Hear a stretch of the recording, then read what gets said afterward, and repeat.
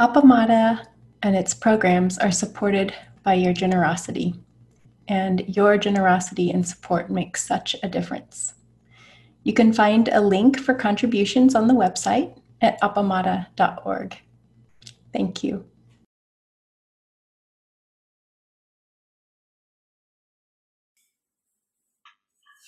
Good morning, everyone. It's so odd to have two places to look. So I'm drawn to looking at the big place, but I looked more straight at you if I look down to the camera. So I'm gonna try. So this morning I'd like to talk about Buddha's robe, sewing Buddha's robe. And this is well, absolutely, because we were going to initiate sewing Buddha's robe again here, and Buddha's robe are the rakusu that we use once we've either taken the precepts and or are in the precepts class, and you've talked to a teacher about sewing a rakusu. So the idea was we would start this afternoon, and because of the change in the pandemic status, we're not going to do that. I hope that people that are interested in sewing rakusus will keep the faith and will do that at some point. And it could be possible that I'll be able to get online with people and show some stitching so people could practice stitching in the future. So I wanted to start with a quote it's a koan that I find that right now is very applicable for me, that I really enjoy. And it's from Unman. So Unman is speaking to a student and says, "The world is vast and wide. Why do you put on your robes when the bell rings?" And I love that, the big why in that koan. And I relate that koan to sewing, to rakusu in general. The world is vast and wide. There's so many things to do, so many ways to be. Why this? Why rakusu? Why this process of sewing? And as I had sent out in one of the announcements about the sewing group, that is the rakusu koan for me. And I think it's really, really important, that inquiry. When you're thinking about rakusu at all, and you're considering sewing one or not considering sewing one, it's a practice that we have here at Appamada, and so it's a valuable field of inquiry. I wanted to start with a little history, and this will be a quote from a transcription of a talk given by Vicki Austin, who's a priest at San Francisco Zen Center, who's helping Pagan Flint progress on Flint's Dharma transmission. And this is supposedly a story about the beginning of the robe. Let's see. One of the Buddha's followers was named King Bimbisara. He was a disciple of the Buddha, and he accepted the Buddha as his teacher, and he was a lay disciple. One time he saw a monk that he thought was a Buddhist monk riding in the distance. He got off his horse and bowed all the way to the dusty ground. Then he approached the monk to ask for teaching, and to his horror, it wasn't a Buddhist monk, and he got mad, and he stormed over to the Buddha. "Lord, Buddha said, yes. King said, what gives with this?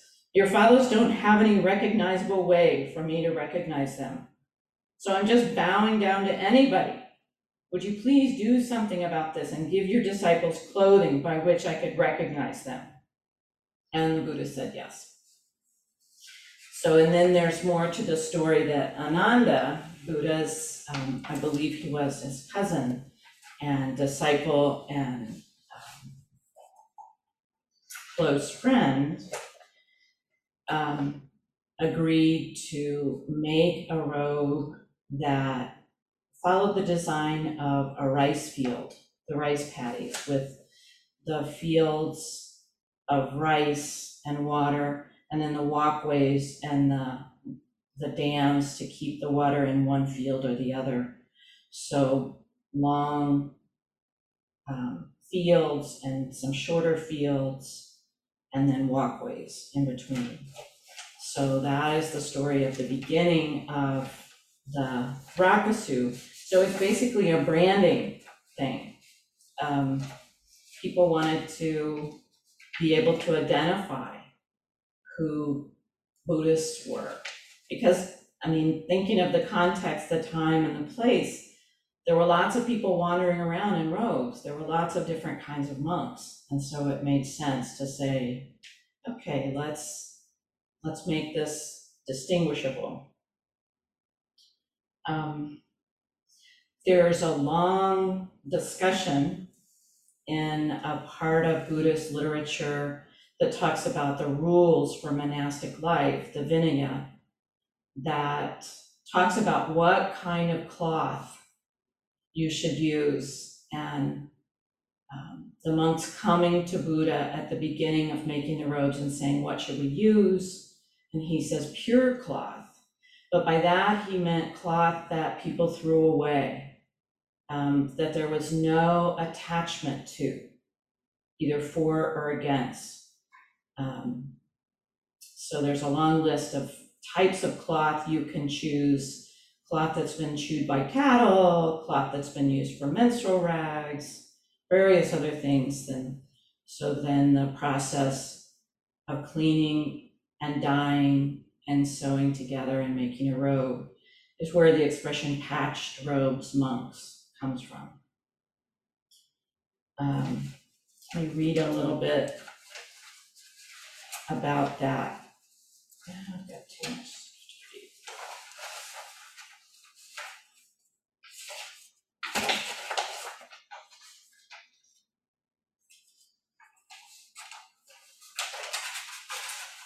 read. Oops. Sorry, I've got myself all color coded, and I don't think I've color coded myself properly, but so the identification of a group, a member of a group, is one reason for a rakusu, in the beginning anyway, and certainly now. Other reasons for having a rakusu, it's considered a robe, it's considered Buddhist robe. So it is considered in the literature protection. There's a long piece in Dogen about all the merits of Buddha's robe. There's a piece called the Kesa Kodoku, which is the merit of the robe. And let's see, let me read that, because it's pretty fantastic, all the things that a robe or a rakusu is supposed to do. So when I read this, just substitute rakusu for robe or Buddha's robe. Then the world-honored one said in a verse, listen carefully, Janaparava. The great happiness field robe has 10 victorious qualities. While worldly clothes increase defilement, the Dharma robe of the Tathagata does not. The Dharma robe provides modesty, completes repentance, and creates the rice field of happiness. It protects you from cold, heat, and poisonous creatures, and strengthens your way-seeking mind for attaining ultimate understanding. Manifesting the form of a mendicant home leaver, it frees people from greed and desire, cuts off 5 wrong views, and helps you to hold correct practice. By receiving and bowing to the sacred banner, Kashaya, you will have the happiness of King Brahman. When a Buddha child wears the Kashaya, a vision of stupa arises, creating happiness, eliminating unwholesomeness, and joining humans and devas. The noble form of the Kashaya arouses respect in a true seeker who is free from worldly dust. All Buddhas praise it as an excellent field and most beneficial to sentient beings. The inconceivable miraculous power of the Kashaya nurtures practice for enlightenment. The sprout of practice grows in the spring field. The splendid fruit of enlightenment is like a harvest in autumn. The Kashaya is true armor, impenetrable as diamond. The deadly arrows of delusion cannot pierce it. I have now recited the 10 excellent merits of the Kashaya. For eons, more comments could be made about it, but I'll say this. A dragon who wears even a shred of the Kashaya can't be devoured by a gold-winged Garuda. A person who holds a Kashaya while crossing the ocean will not fear dragons, fish, or harmful beings. Lightning and thunder, heaven's wrath, will not frighten a monk who wears a Kashaya. When a person carries Kashaya with respect, no evil spirits draw near. When one arouses the beginner's mind, leaves home and worldly affairs to practice the way, demon palaces and the 10 directions will tremble, and such a person will immediately recognize the Buddha King's body. So that's a little long, but I was struck by all the wonderful things that this robe is going to do for us. So Dogen really venerated this. There's a story of Dogen going to China from Japan and seeing for the first time in sitting where the monks put the rakusu or the robe on their head and said the robe chant. He was just carried away with how beautiful that was and how awful it was that nobody in Japan had seen this. And so he was very respectful and effusive about the robe.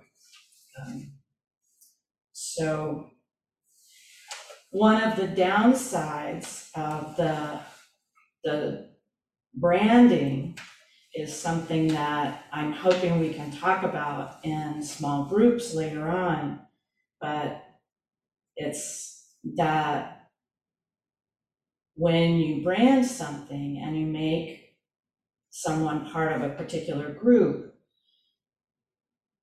it invites assumptions and expectations, both in the person who's wearing the thing and the people who are seeing the person wear the thing. And that was a big discussion at Appamada before we started sewing Rakusu, that we considered for quite a while whether it would be something that would be distancing for people. And the literature talks about this quite a bit, of seeing the Rakusu or the robe as something that creates humility and doesn't invite envy, and is not luxurious or beautiful, but is made of this cloth that has no attachment to it, and then is dyed a kind of dull color. So the idea of being attached to having a rakusu or having a particular idea about what it creates in you or in someone else has been a problem, has been people have been aware of that possibility for a long time.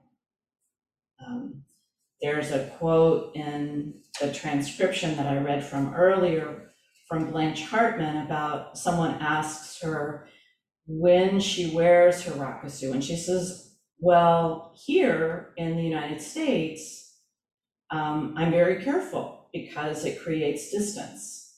People here don't understand what a rakusu is, and it doesn't let me interact with them and them interact with me in a natural way. She said, in Japan, I wear it all the time. It's like shaving my head. Here, I don't, in the United States, I don't necessarily shave my head all the time because it makes me so different than everybody else. But in Japan, I shave it all the time. So again, the awareness that this thing that someone makes a change. It's an action, and it has repercussions, is important. Another way of looking at a rakusu comes from Suzuki Roshi. The proper understanding of our zazen, or rakusu, is the same, not different. Proper understanding of zazen is, at the same time, proper understanding of rakusu. So unless you have real experience of zazen experience, rakusu is not actually rakusu. It's just something which you wear. It is not Dharma itself.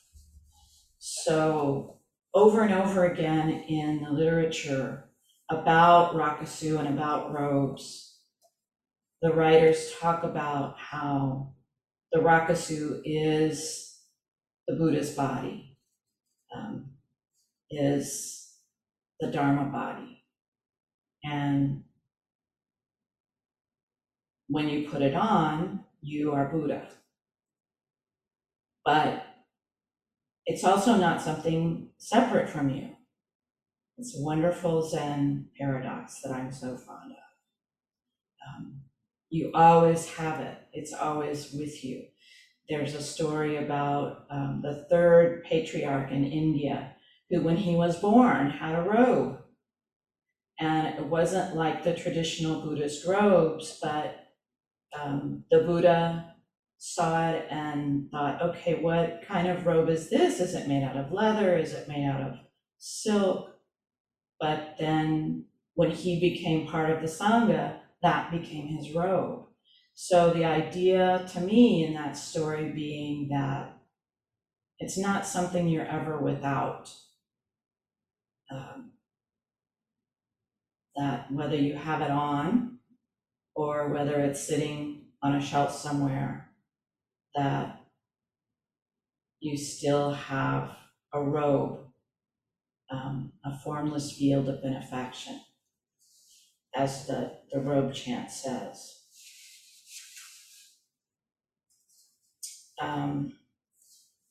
I did have a really nice quote from one of the more well-known rakusu scholars or robe scholars who was a sewing teacher, Tomoe Katagiri, who was Katagiri Roshi's wife, who was a great rakusu sewer. And she talks about, we should understand the okesa, which is another word for robe, and so you can substitute rakusu, is the Buddha's body and Buddha's robe. Since the okesa stores the Buddha's pure teaching and the truth of life, it affects us in different ways according to the circumstances of time and place. It is different from the usual clothes that we wear in our daily life. It is universal. When we assimilate it, the okesa works upon us as Buddha Dharma, and we can accept an okesa as the Buddha's body, mind, and as a living teacher instead of understanding it through theoretical study. If it is said that we receive Buddha's teaching firmly believing that an okesa is Buddha nature and not just a piece of fabric, then when we put on okesa on your body, our eyes become Buddha's eyes, our ears become Buddha's ears, and our nose becomes Buddha's nose. We cannot understand this unless we throw away materialistic views of the okesa, which I thought was really beautiful, thinking about when you take on this practice, when you, not just when you're wearing the rakusu, but you take on the practice, you take the precepts, you study the precepts. Your eyes become Buddha's eyes. Your nose becomes Buddha's nose. You become Buddha.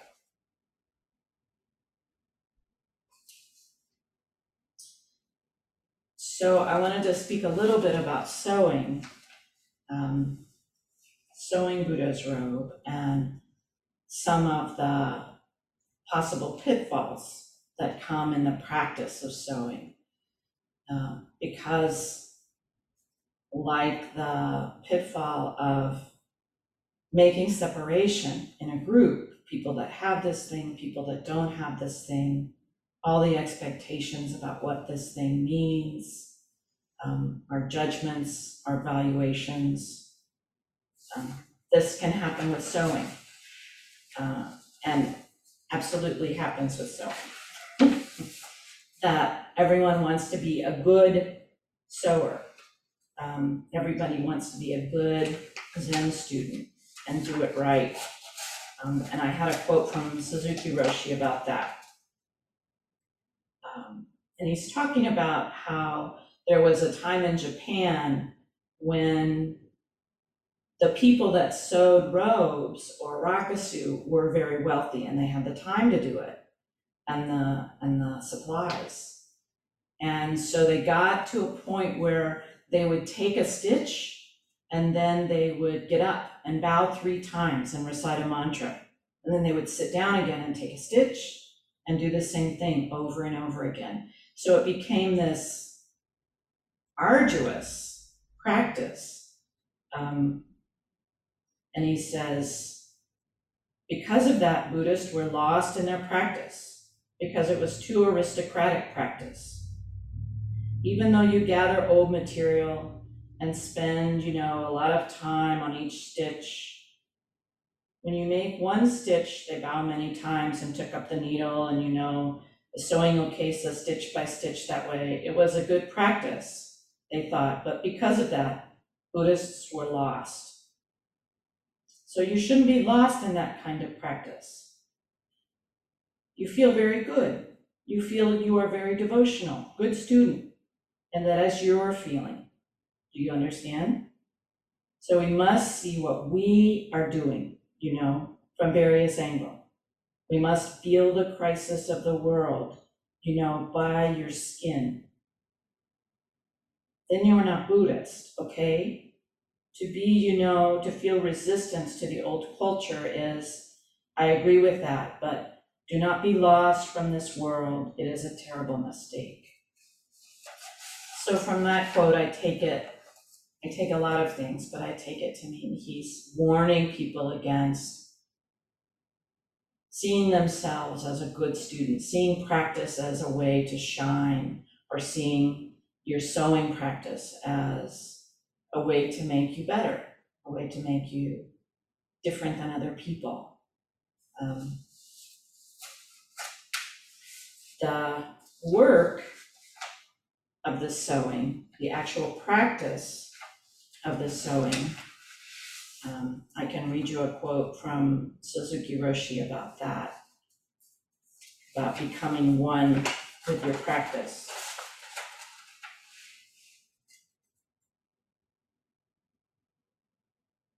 This morning I said you should, concentrate on every stitch, every stitch as you are connected, as you are concentrated on your breath.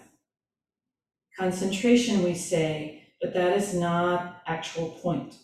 Actual point, real point, is to become one with what you do, to become one with your practice. So anyway, in your practice, you should try to be concentrated on each stitch, and someday you will understand what it means, not immediately. Yeah. So he has hope for us in sewing. So to end our my talk, I wanted to say the robe chant one time, and just to think about it, to think about what it means, this robe of liberation. Vast is the robe of liberation, a formless field of benefaction. Wearing the universal teaching, I realize the one true nature, thus harmonizing all being. So this is a wonderful intention. So I'd like to take a little time to be in breakout groups. And I think 2 people per group. And it's 10:25. Oh, Robin wants to see a rakusu. So this is the rakusu. You can see that it's a definite pattern that you could imagine if you'd ever seen a rice field with paddies. Might be something like this, with paths and fields. And then the back of a rakusu is individualized. And this has got my name on it. And this white silk panel is something that your teacher paints on ink on the white silk and paints your Buddhist name, which you receive when you go through Jukai, which is the ceremony of receiving the precepts. And many sanghas give the rakusu. People have sewn their rakusu during the process of learning about the precepts, and they give people their rakusu at Jukai, at the ceremony of receiving precepts. So it's got my American name and it's got my Buddhist name, which is Kori, which means boundless truth. And it's got the date and it's got pegs chopped on it.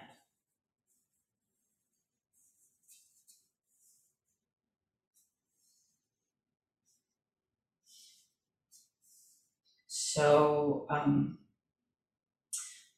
let's see, 10:27. Let's just go to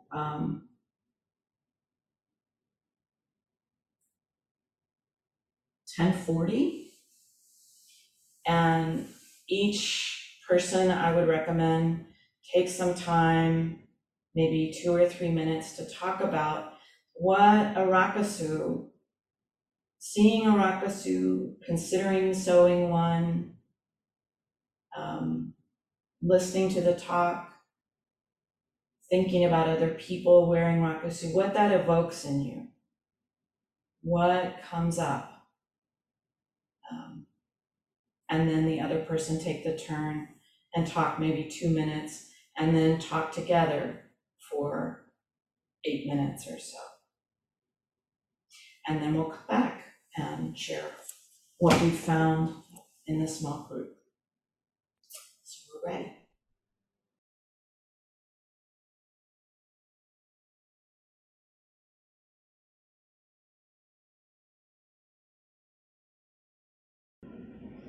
Great, I think we're all back.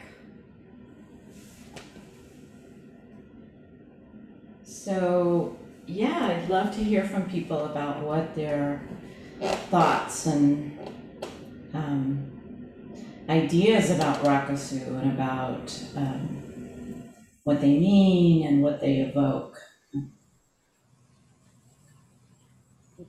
Participants, I was going to say participants because it says it on here, but yeah, you can all unmute yourselves if you wish to speak.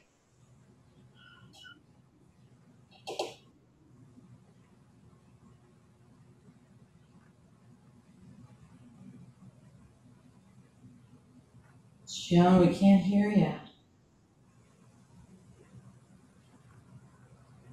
There you go. That did it. Well, we got off because we were with Maria and we really talked about her serious family situation. But then at the end, all I can say is that I have a lot of respect for the process now, and I didn't before. And I have felt from the beginning I wasn't going to do it. I probably won't be able to do it. My hands are so bad that I can't do it I guess it doesn't matter, your stitches aren't good, but anyway, I don't believe I'll be able to do it, but I really respect it now. Well, there's a long tradition of people that either because their eyesight or their fingers or their cognition is not up to snuff or not able to produce the rakusu, for somebody else to sew for you. Mm. Yeah, Mm. that's always a possibility. Yeah, it's nice to think about that. Yeah, thank you. I appreciated the history and all the history that you presented. I feel like I have to listen to the talk again because there was so much there.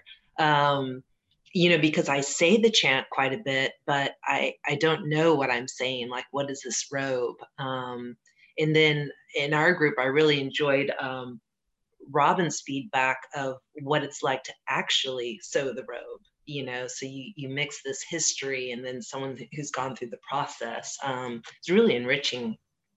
Good.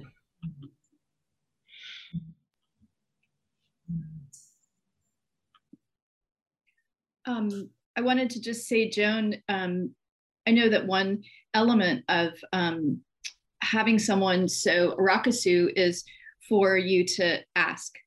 And so that will maybe be your practice, is to ask Anne or one of the interested teachers, would someone sew me a rakusu? I know that any number of people would be happy to do so, but that practice of asking is a big one. The other thing I wanted to mention was, I know when Anne and I sewed, one of our sort of Dharma classmates, sisters, Jenny, I'm blanking on Jenny's last name. Anyway, she's, pardon? Prentice, yeah. She later had cancer and she's since died, but she, you know, we were sewing along and she was missing at least one finger, and it never really came up, but there were certain things that she would kind of, you could tell she was getting a little bit frustrated. And I think it took months before I noticed that she didn't have a full, you know, set of digits. And so it is remarkable what humans can do. Yeah. Yeah, and there's definitely a special bond, I think, that is created between people that sit in a sewing room. And I didn't really talk about this, but the sewing is really considered a practice. It's considered a, well, not a type of zazen, but definitely a meditative practice. And it, the first hour of an hour and a half sewing session is silent. And there's a little gata, or a little chant that you do with each stitch. Luckily now you don't have to get up and bow 3 times with every stitch, but there is a little chant. Yeah, there's something for me in the when I was talking to the two Joans, it was about the how it sewing the rakusu is like a microcosm of the practice. It's like that is the practice, each stitch, each moment, each step, each part of the process. It's that mindful attention to everything, and to do it wholeheartedly. And the more the practice kind of infiltrates my life, the more I can sort of feel and understand the rakusu, the process of how that process is the practice. It is entirely the practice. And then you take that and that moves outwards. It's that slowing down, that every moment, that every step, and then you take that out into the world. And then back, you know, there's no difference. There's no differentiation between the rakusu, the process of, and the practice. It's the same, or that's how I'm understanding it. Yeah, so that's, thank you. Yeah, absolutely. I definitely saw it that way with what Maria was saying. We got to choose the thread, the color of thread, and I chose the yellow one because I was dealing with perfectionism, and I wanted to be able to see all my mistakes, that I couldn't hide my mistakes, and I had to deal with that. And I found I was very surprised with the hour. You're not going to be able to hear me. Can you hear me? Uh-huh. Can you hear me now? With the hour that we spent, okay, great. With the hour that we spent in silence. Oh, and our chant was, the English that we did not say was, I plunged my life into the heart, into Buddha. Is that right, Anne? Yeah, Namu It was like I plunged my life into Buddha or something like that. It was just a beautiful thought. And we'd do it for an hour, and then we'd have 30 minutes that we could talk. And I would find that I had no need to talk. Yeah. And that I had no need to talk. It was just the wonderful calmness of being with others working. It was lovely. Yeah. So given that the idea of people gathering together in Austin didn't work out, is there some plan to make it a shared time? Because that makes sense to me in a way that just making one for myself doesn't work at all for me, which is that when I was listening to the talk and thinking about it and thinking of some of the other thoughts I've had before in relationship to it, it seemed odd to me, given how much the robe of liberation means to me, to put it in a little diminished symbol. Just didn't quite make sense to me. Whereas the process of doing it, just as each thing in my practice has been, is each thing, even though it seems like a little thing on the side or something like that, is what I'm stretching with. And so I would probably like it, now that you've described the process of doing it together, in a way that I would have said, nah, I'm not going to have one. Maybe I'll paint one if I want to or something. And I haven't been able to use my arthritic hands for sewing for about 20 years now. And yet as you're talking, I'm going like, well, so what if the little edges are falling out the side and so on? This is my life now. I'm doing that on so many other fronts. Why not take that opportunity too? So thank you. Yeah, there's definitely an idea to do it hybridly. I'm having to figure that out. I'm waiting for Kim to get back into town to help me. So, but yeah, I got a little stand for my phone so I can, have the big group and then have a more close view of things, because it's very complicated. I think it's time to do service. So I'm going to go ahead and do that. So thank you all so much for engaging in this and engaging in the questions and the inquiry. I think it's very rich.